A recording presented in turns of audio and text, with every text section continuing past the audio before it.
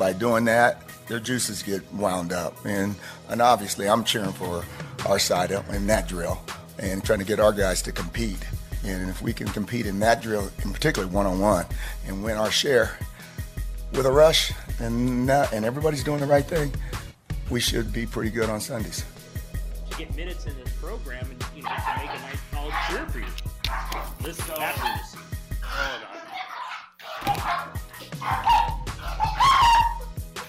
Is there a murder going on? That was awesome. I think the level of excitement for all of us is Coach Gruden does a great job of creating roles for each and every single individual player. With that being said, you know, I just have a lot of fun playing in the system, and I look forward to just carving out that role and doing whatever I can to help this team win.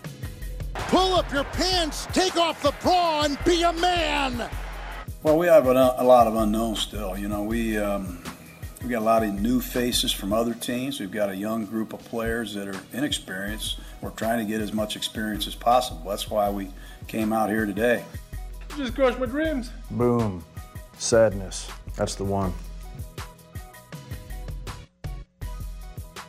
Adam Candy's filling in for Ed Graney today. And Adam, I feel like this is the perfect signing for you to be on the show today, because I'm going to need you to confirm that this is a real person, but the Raiders have officially signed Case Cookus, a quarterback who is going to be, I guess, their fourth stringer behind Nathan Peterman.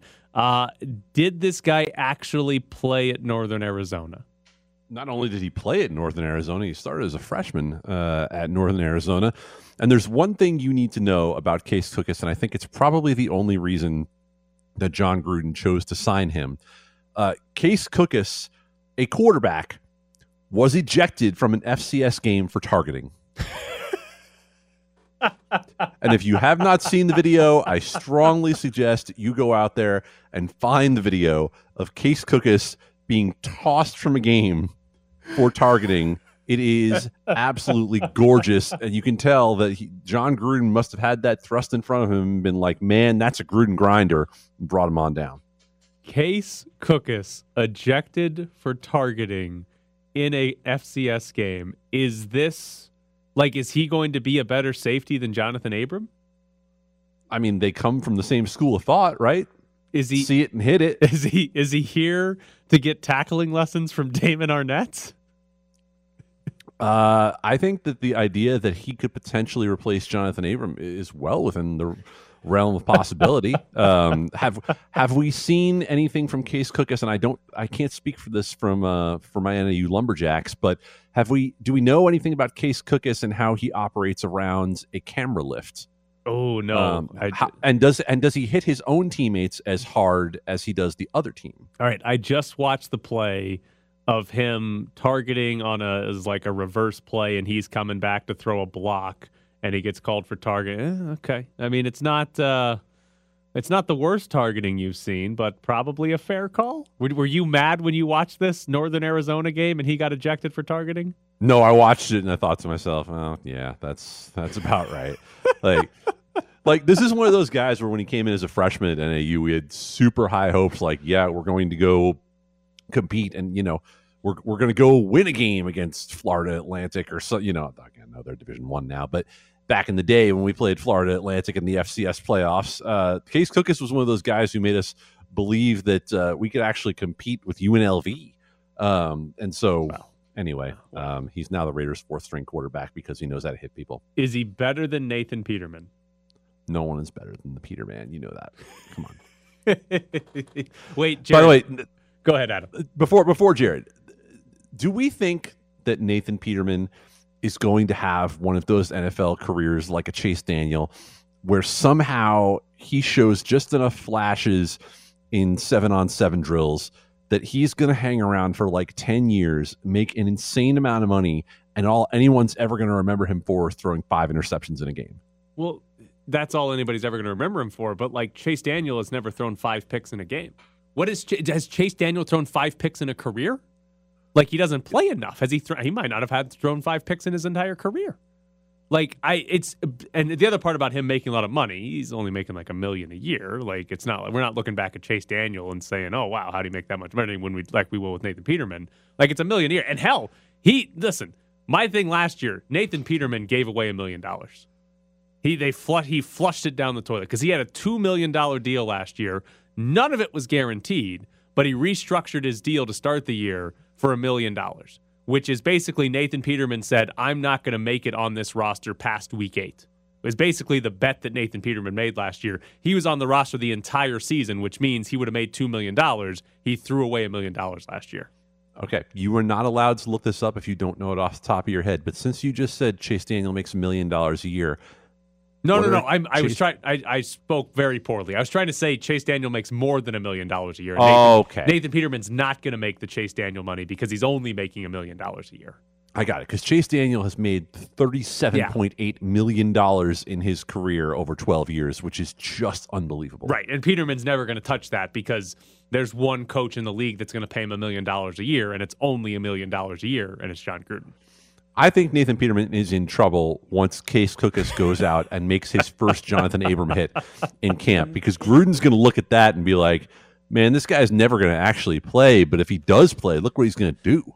We're going to have a 4-quarterback play in the red zone where Marcus Mariota winds up throwing a touchdown to Derek Carr, and Case Cookus is out there lead blocking. It's called back because Case Cookus got called for targeting? Yep. And somehow, except they declined the penalty because, Derek Carr fumbles the ball out the back of the end zone. All right. I was at that game. The best part is there's no targeting in the NFL, right? Like, it's just a penalty. Yes. So Case Cookus is set up for success here because they're not going to kick him out over one targeting call. All right. What is John Gruden's reaction to, in practice, Case Cookus throws an interception and then while trying to make a play on the ball, he blows up helmet-to-helmet contact with Yannick Ngakoue? Oh, if it's Ngakoue, he's gone. He's dead. But don't you think that there are other players where John Gruden might actually drop Peterman on the spot and make him the third string? Like if you solved a certain issue for John Gruden, I'm not going to name names, but if there's a player he doesn't really know what to do with on that defense, maybe an underperforming free agent signing or draft pick, like, you think maybe Case Cookus is in here for specifically that purpose? Maybe he's some sort of silent secret assassin? Come in as the fourth string quarterback and injure a starter on our defense. Nobody will suspect we did it on purpose because it's the fourth string quarterback. See, these are the conversations, Tyler, that make me glad you're back, because I don't know that we could have had this before you got here. So thank you. No. Nathan Peterman's only 27. No. Good God. He's been on the Raiders for a decade. When was Rich Gannon's MVP year? How old was he? Because I want to say he was like 36. Wasn't it like 32? All right. Well, I'm just saying that Nathan Peterman, 5 to 7 more years in this system, he's going to be the starter. No, 34 was Rich Gannon's first year. 7 more years in this system. Nathan Peterman. And MVP. And 37 is when Rich Gannon threw for 4,600 yards. Book it, Adam Candy. I love it. I love every bit of it. And I can't wait for Case Cookus to be his backup when it happens. Yeah, he'll be the Bubby Brewster to his John Elway. Like, we need Peterman to rest more this season, so we're gonna bring in Case Cookus to spell him some games. So okay, You know who'll be the third string quarterback that year? Chase Daniel. So here we go. Chase Daniel, he has thrown 5 picks in his career. He's thrown 7 total. He's actually thrown 6 in the last 3 years. He went like 8 years and only threw 1 interception. Granted, he only threw like 50 passes, but he's really racking up those INTs lately. One quick piece of breaking news going back to that story about the New York sports books. Andrew Cuomo just resigned, so who knows? Maybe super bids can all happen now. So I think that when we look at this situation for the Raiders, the one guy we keep overlooking is Marcus Mariota. How do you think he feels about all this? What do you think Marcus Mariota thinks about Case Cookus coming in and getting signed? I hope if you're Marcus Mariota, you don't care about Case Cookus. I hope he is like, who? You do not bother to learn his name. He was like, Connor Cook? No, Case Cook. I don't know. Is it Case Cookus? I don't even. I'm looking at it. It doesn't seem like a right name. Okay, so every time, and I assume this is because Adam Candy has some New York in him, it sounds like he's saying Tookus. Case Tookus would be a much better player. Well, that would make sense why Mayak signed that guy. That's true. He does like a good butt. I do have a Raiders question. How much did you guys talk about their like entire front office resigning last week? We didn't at all. Okay. Are they about to go bankrupt? There are questions to be asked here, aren't there? Like, so for those of you who don't know, Mark Bedane, the president, resigned. That was like 3 weeks ago. But like in the last 10 days, their CFO resigned and the club controller resigned, which are both in the financial department of an organization. Like, that doesn't just happen, right? Like, you don't lose your president, CFO, and club controller all within a couple weeks of each other unless there's something going on. This is an interesting situation because along with those reports were rumors that, not being able to have anybody in the stadium last year was devastating for the Raiders. And we know that Mark Davis is not one of the wealthier owners in the National Football League, although obviously the value of the franchise went up significantly with getting $750 million toward a $2 billion stadium complex. But I was shocked to see Mark Bedane resign. And again, we've had no additional information come out as to why he resigned, but think back to when the Raiders were first just even giving an inkling of coming here. Everything we've read, including that great Don Van Natta story that traces back the history with Davis and Sheldon Adelson, talks about the team of Mark Davis and Mark Bedane getting things done. And so it at least has to raise some red flags to say to you what's going on with this organization. But of course, it's the NFL, so we get no financial data on anything. The only thing we ever know about the NFL is when the Packers report on their shareholders and we get some sense of what the payout is from TV from the league. Yeah, I'm with you on the whole Mark Bedane, Mark Davis, and like it had to have been a surprise to Mark Davis and that entire organization that Mark Bedane was leaving, because it was just a random Monday, like early afternoon press release that had every word was capitalized for some reason. Like it was bizarre. I don't get it, and I don't know what happens here. Like, I don't know. We're complete speculation, but like, they got $750 million. Like, they got a brand new stadium. Are they really having that big of financial issues that all of the important people in terms of the accounting side of this are resigning? Or I don't know. It's complete speculation. Might be something else, but it doesn't seem ideal if you're the Raiders that those three positions, president, CFO, and club controller, all resigned. It definitely makes you think they've got serious, serious issues going on there. All right, coming up next, Bischoff's Briefs is finally back, and we're taking a look at UNLV maybe landing a top 50 recruit. Bischoff's Briefs. I wanted you to see these player evaluations that you asked me to do. Bischoff's Briefs. I asked you to do 3. Yeah. Bischoff's Briefs. To evaluate 3 players. Yeah. How many did you do? Bischoff's Briefs. 47. Okay. Actually, 51. I don't know why I lied just then.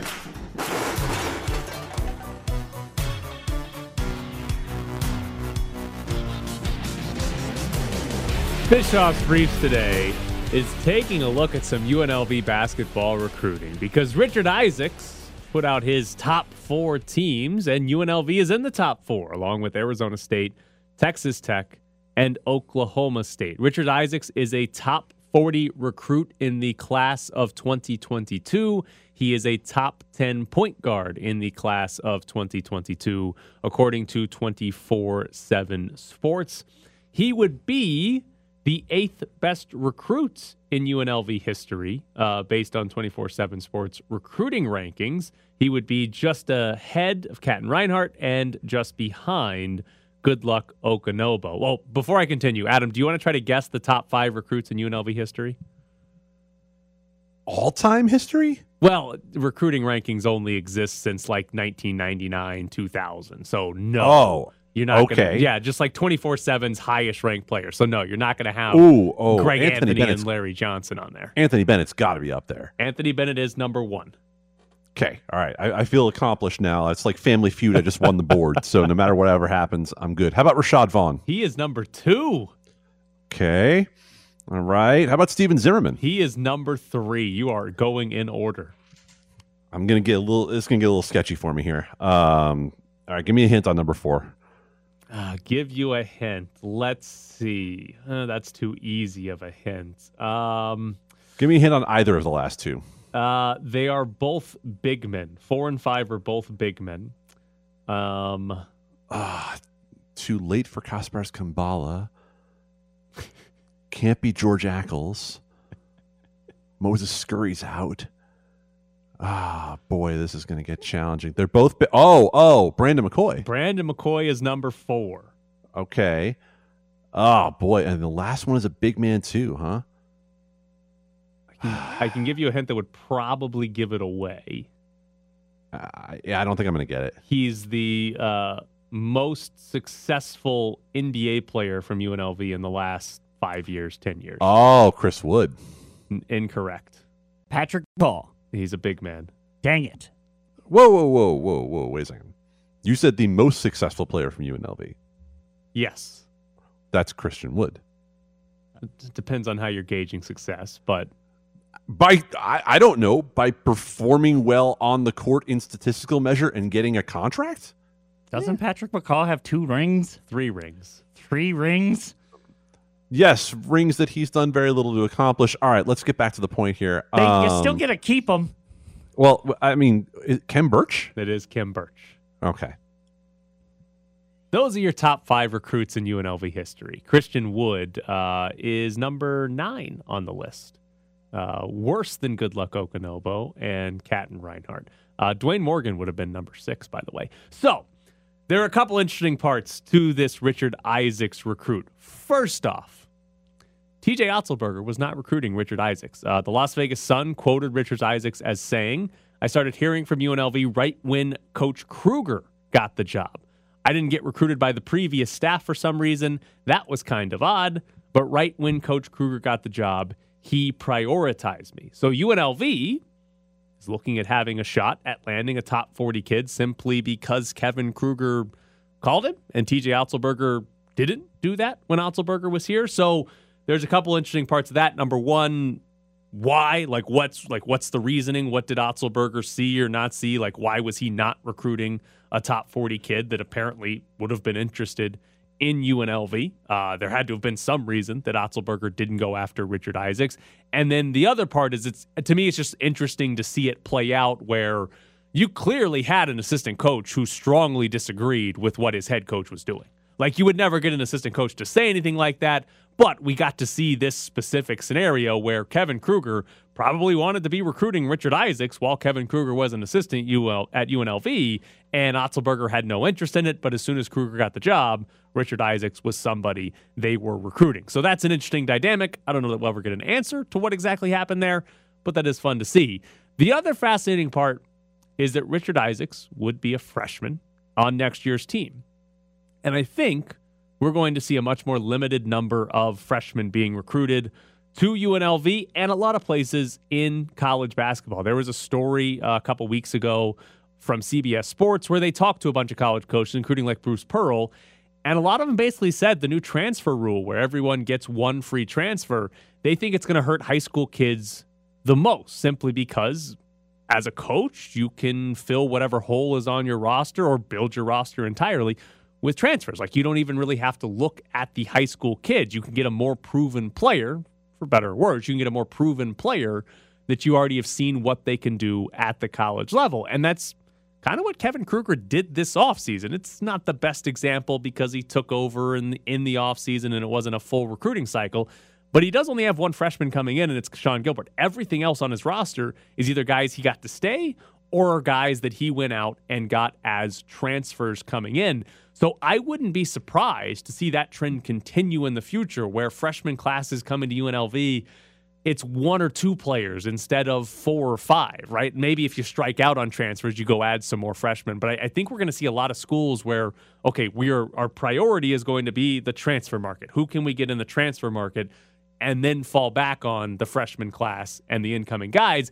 And it makes Richard Isaacs and it makes, this happening in August interesting because he's a top 40 kid. And I think most schools, they're not going to ignore a high school kid that's in the top 40. If you're a top 40 player, top 50 player, you're going to get the chance to go play somewhere. But I'm curious where that cutoff is. How hard is UNLV recruiting a guy that's ranked 92nd or 123rd, which is those are a lot of the kids they've gotten in recent years. How hard are they recruiting that player? Because that seems like the type of guy who, well, I can get this transfer that was sitting on the bench at a Big 12 school and probably get better production right away than I can from the 105th best high school player in the country. So I'm curious to see how that ends up playing out over the next few years with UNLV and really all of college basketball and recruiting is sort of where is that cutoff of, okay, we're not really recruiting below this level because we can do better than that on the transfer market.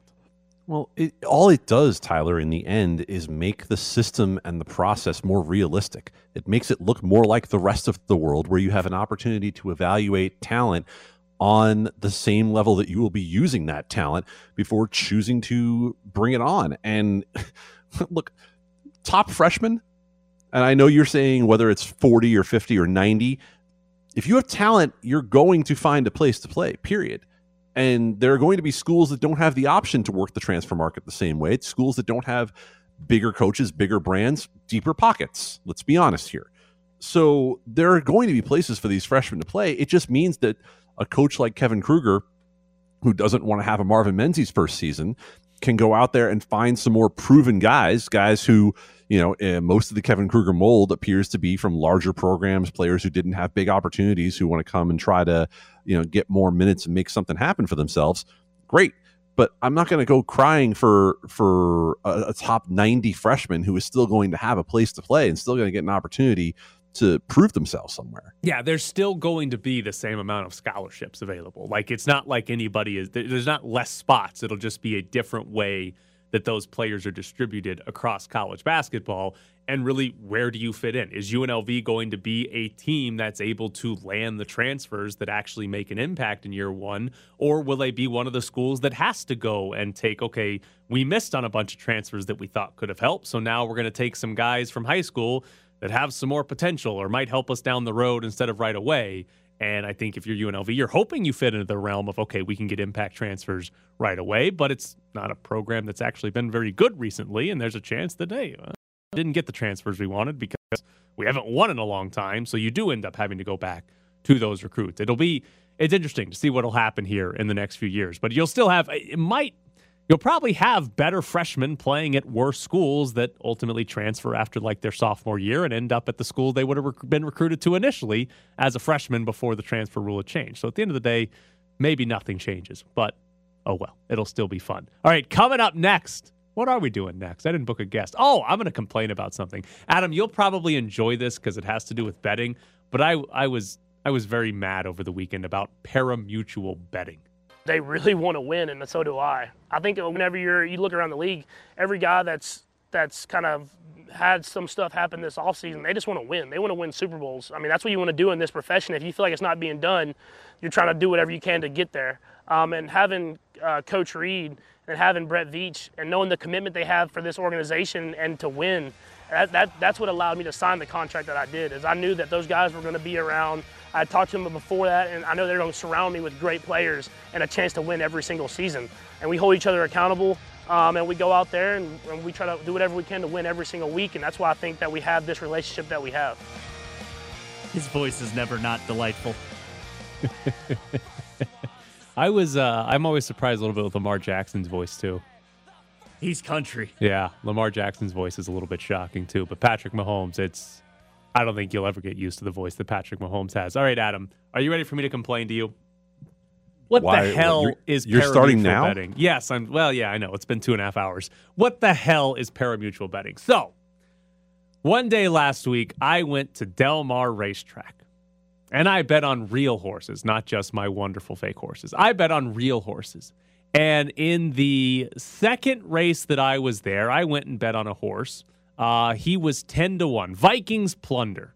He was 10-1. I just bet on him straight up to win. 10-1, $10 bet. Vikings Plunder won the race. And I was pumped because I had just won $100. I go to cash my ticket. Oh, no.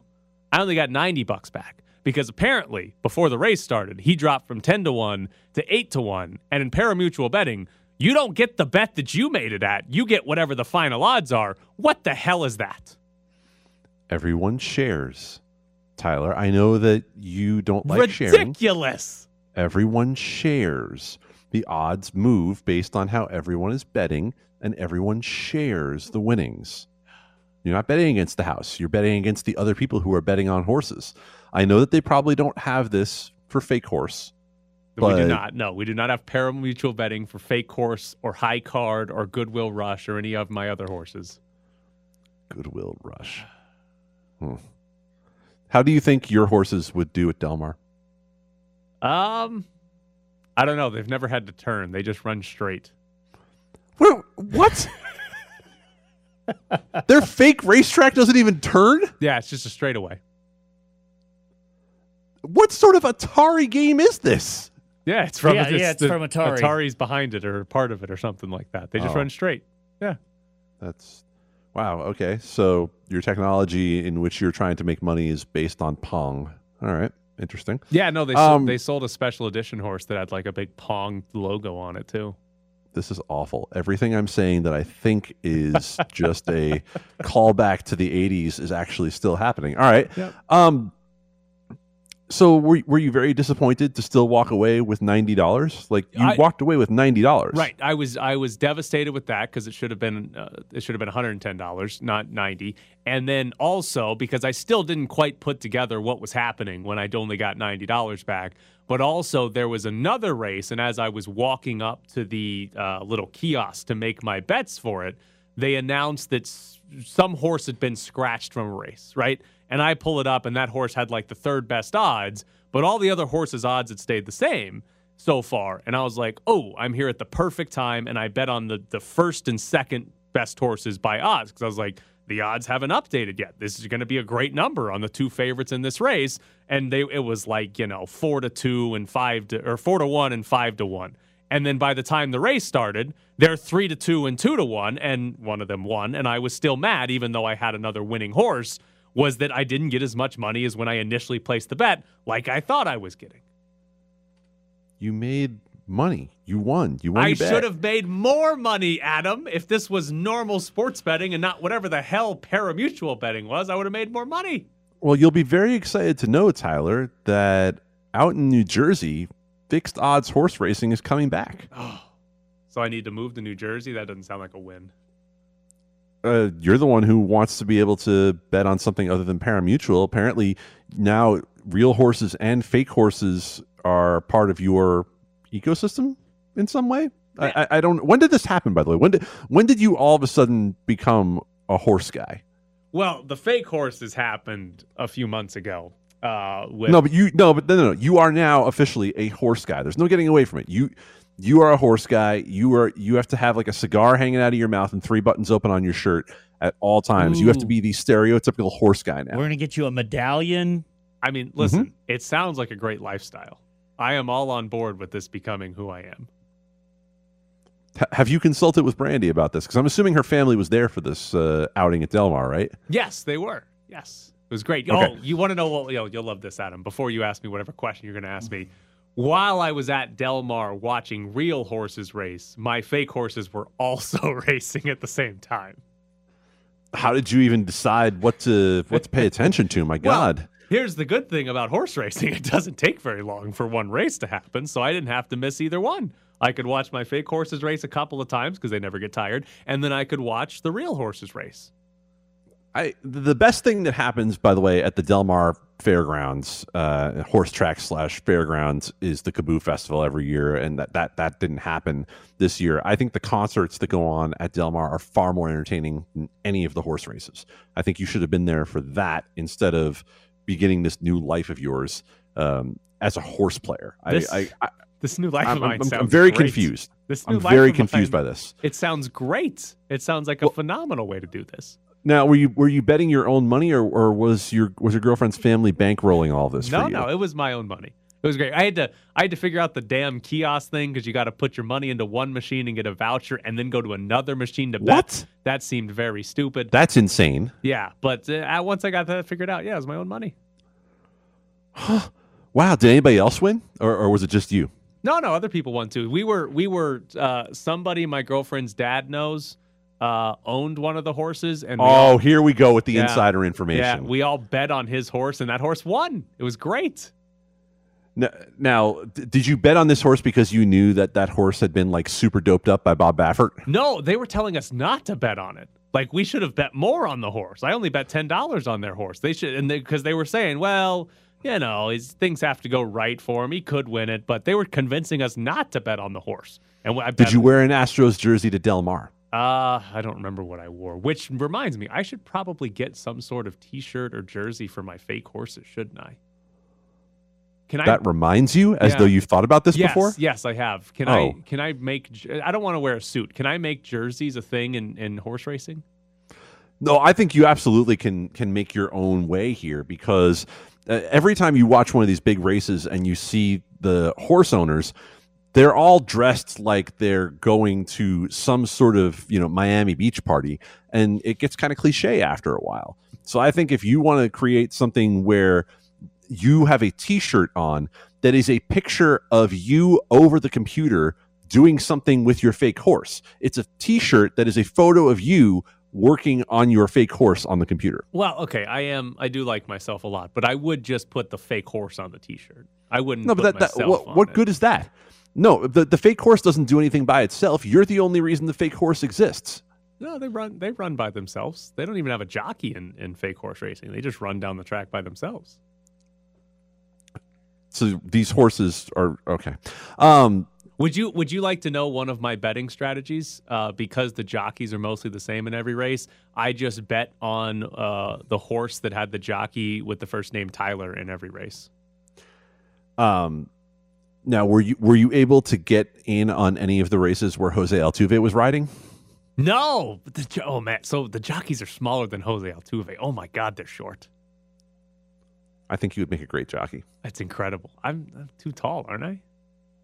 No, not you. Jose Altuve. Oh, it's too big. He's too big, thick. The jockeys are not just 5 foot. They're also they're skinnier than you and I. They're skinnier than minus 60 pounds Adam Candy. Ugh, that doesn't seem plausible. Okay. Right? Exactly. They're tiny. Yeah. Jared has gone from his face was in his hands about 2 minutes ago to just head down on the desk in front of him. This is the second time we've mentioned horse racing in the last 2 weeks, and I can't. I'm literally across Las Vegas. I am hearing anyone under the age of 40 turning off their radio. Oh, you were under the impression someone under the age of 40 was listening to us? Both of the listeners who are under 40 turned off their radio. No, because what you have is the Lotus Broadcasting elder millennial talking about his fake horses. It's fantastic. Jared, what do you prefer? Talking about real horse racing or talking about fake horse racing? Oh, good God. I guess the fake horse racing, because at least there are elements where we can make fun of you. The real horse racing is just brutal. All right, so about my fake horses, Adam, the last time I talked to you, how much money did I tell you we had made? You really think I remember this? I was not paying nearly that much attention. Okay, well, I think it was like $3,000 at the time. We are now total profits up to $6,500. Total profits. Now, is this net or gross? Does this cover anything you've already put into it? Yes, we are. Yeah, we started out with a $900 you are up horse. We are up to $6,500. You're up to $6,500, but you are a minority investor and not going to make much out of this. Okay. Yes, got it. But we also still have 20 horses in our stable, and their estimated value is over $30,000 for those 20 horses. Estimated value. No one has actually paid you this money for them. Well, we haven't put them up for sale because they have use. All the other ones we put up for sale have sold. I almost feel like baseball card collecting would be an improvement for you. No, they don't race against each other. These I get to watch them race against other horses. It's amazing. Have I told you? Have I told Atari level entertainment to be amazing. Have I told you about the chickens? Oh God, no. You can ship them in the mail. That's an Ed Graney take. There is going to be fake chicken racing, and okay, now we're talking. Yeah, we're actually interested. Why? Yeah, what's the difference? Oh, because I find the idea of racing these chickens far more entertaining than the horse races. I'm not, there's no chicken race I can go out there and see this weekend in Las Vegas. I could drive down to Del Mar and go watch the horses if I want to. Fake chicken racing.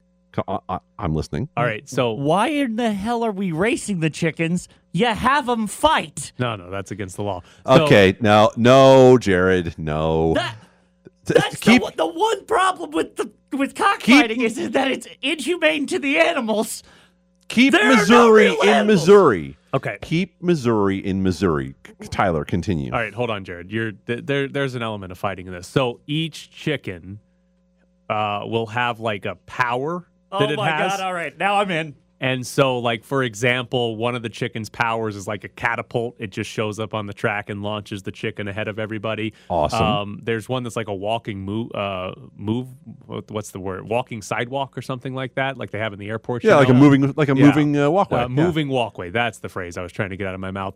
But one of them is called CK-47, where the chicken has a gun and turns around and shoots other chickens. Oh no, this isn't Last Boy Scout. Like I don't want this is going to go a little dark here. I'm not participating in anything where the chickens are killing each other. They don't kill each other. They just maim them because the chicken doesn't die. You get to race the chicken again. It just maims them temporarily.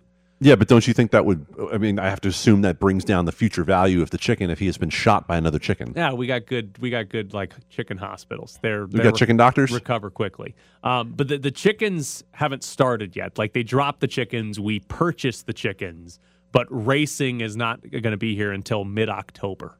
So we got to wait a while before we get to see our chickens race. Now, are there NFT eggs? Like, are you able to monetize these chickens in some way prior to the races? Well, we can buy and sell them. We have done a lot of buying and selling in the last month since we bought them. But once it's live, we'll be able to breed them just like the horses. So here's what I think. Here's the way this needs to go. I think you need to go and continue betting on real horses and making big money becoming a horse player, like medallion, cigar in the mouth horse player. You need to go continue to make that money to support your fake horses and fake chickens. I was thinking the other way around. The fake ones. I've made more money off the fake ones than the real ones. You haven't even tried with the real ones yet. Hey, that was hard. I got a lot of luck. I bet on the jockey named Tyler and won. That's not a realistic game plan. 15 minutes of my life I'm never getting back. Coming up next, we find out how to disappoint Jared even more. You're locked in the press box.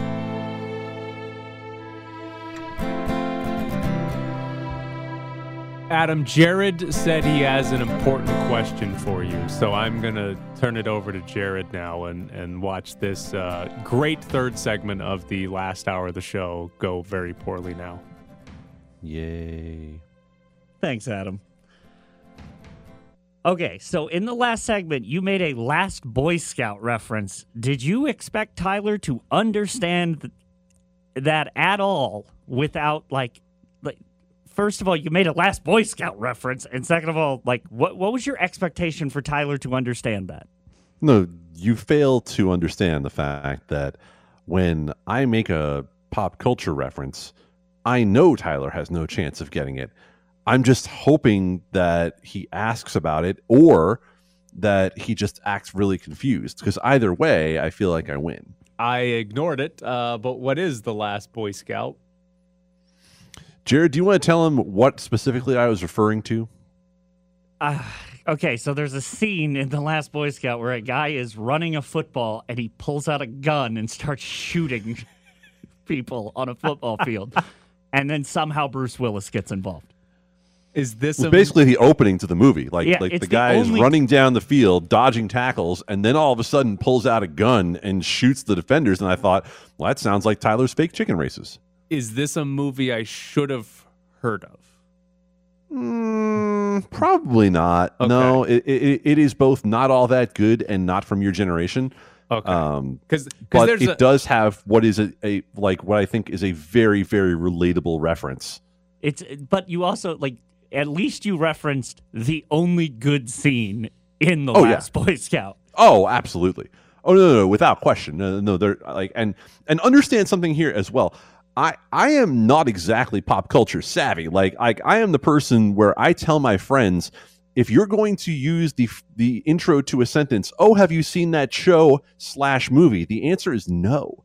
And yet I still feel wholly superior to Tyler when we start having these conversations. It's genuinely, I don't know. That random scene is, I'm trying to think of another movie where it's like, there's one good part and the rest of it is terrible.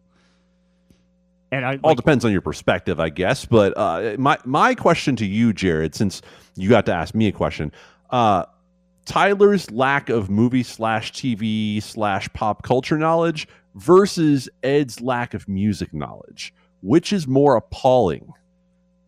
Okay, so it's close. It's Tyler, but only because Ed can pull the age card out at any time. He can just be like, it's not from my generation, even though he doesn't know the Rolling Stones. And then changed Guns N' Roses to AC/DC. Mid-sentence, yeah, but he can pull the age card on that. Where, he's not even that old. Well, he's not even, he's not even geriatric, but he can at least pull that card. Where Tyler, it's he's had streaming available basically his entire life.